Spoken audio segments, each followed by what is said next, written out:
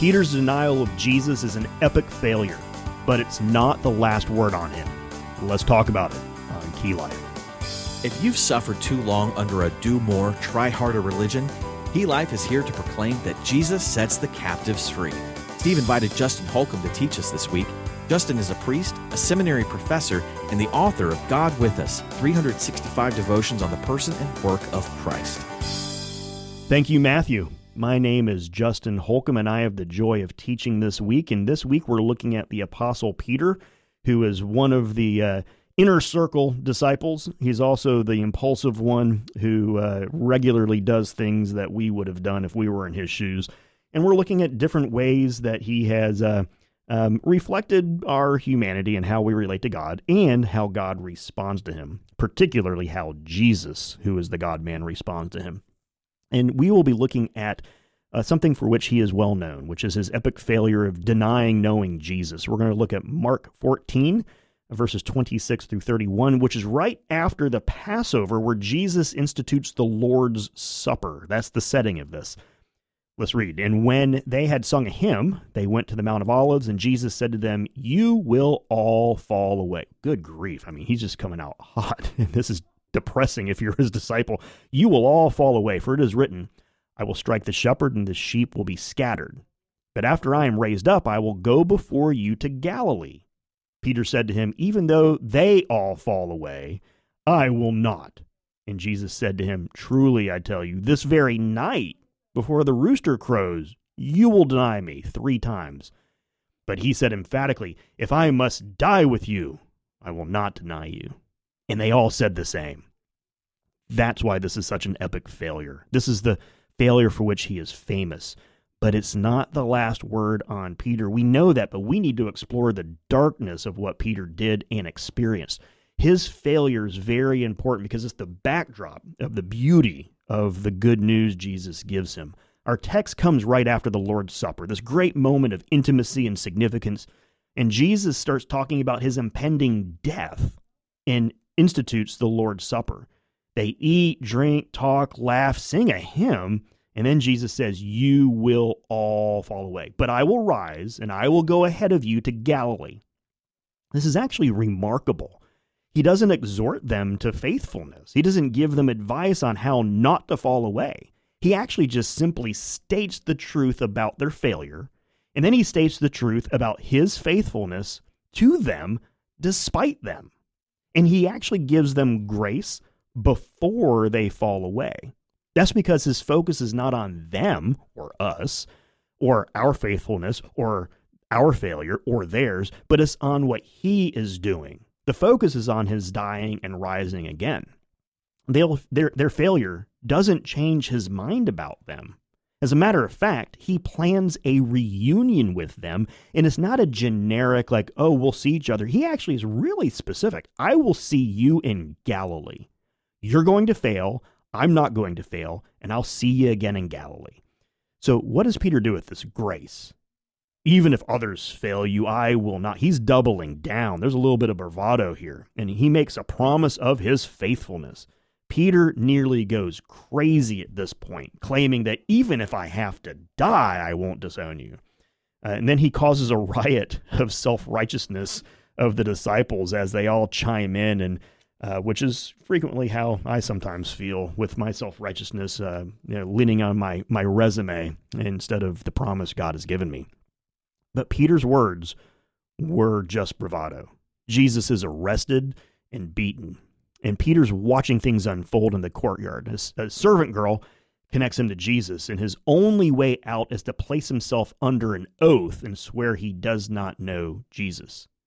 Now remember, at this time, Jesus was under an oath before the authorities, and he spoke the truth about who he was. That's why he was getting beaten.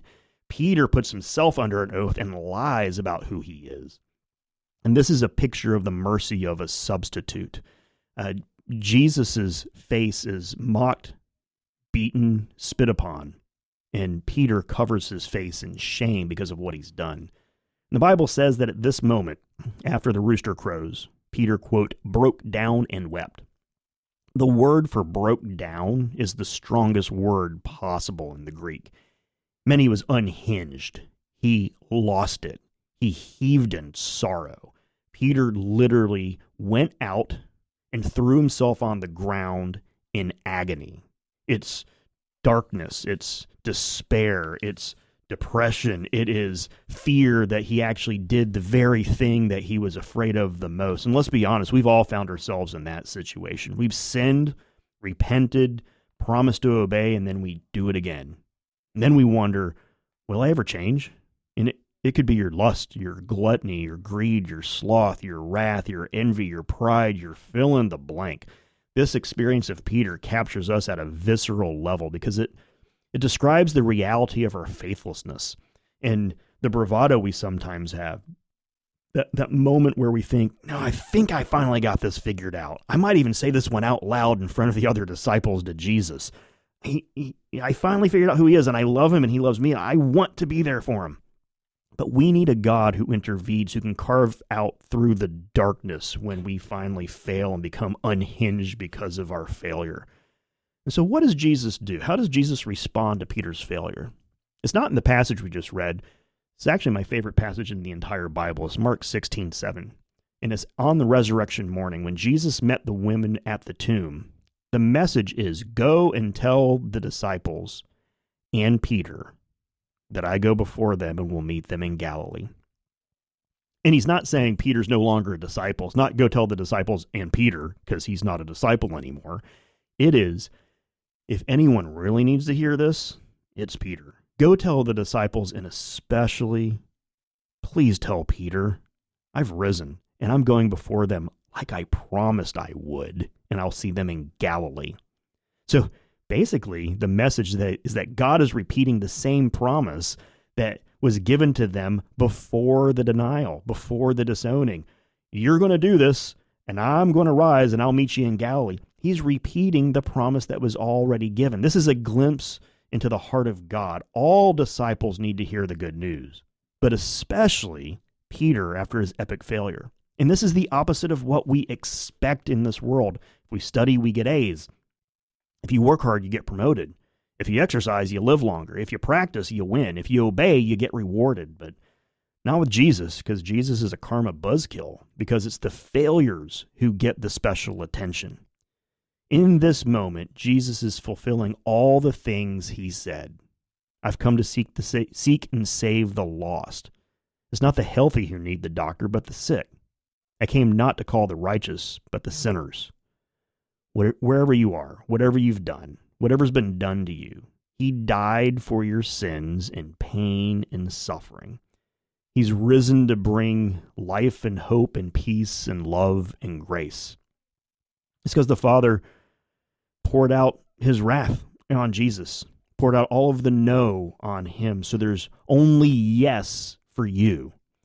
And Jesus doesn't get there and give them an I told you so or anything else. Doesn't even say, remember how I told you you're going to fail me? He just says, here's the word of promise again. I gave you a promise before you failed. Now you failed. You need to hear the word of promise again. Look for the word of promise in scriptures. Go and tell the disciples, but especially tell Peter, because he really needs this news. I can imagine Peter singing Psalm 30, verse 11. You have turned my sobbing into dancing. You have removed my sackcloth and clothed me with joy. And that's what the gospel does. Wherever you are, whatever you've done, whatever's been done to you, he died for your sins, pain, and suffering. He has risen to bring you life and hope and love and peace. Go and tell the disciples and Peter. You need to know that at Peter's most epic failure in his life, Jesus' response was to highlight him for the recipient of his promise and grace. It wasn't because Peter said, I learned my lesson. And Jesus said, good. Now I can give you my grace. It was in the middle with he had no health in him to help himself. He was helpless. He failed at his promise, and Jesus didn't even ask him to make a promise. He signed up for that one himself. The law says, you've not continued in all that I require of you, and therefore you are cursed. But the gospel says, Christ has redeemed you from the curse of the law by being made a curse for you. The law says you are a sinner and therefore you should be damned.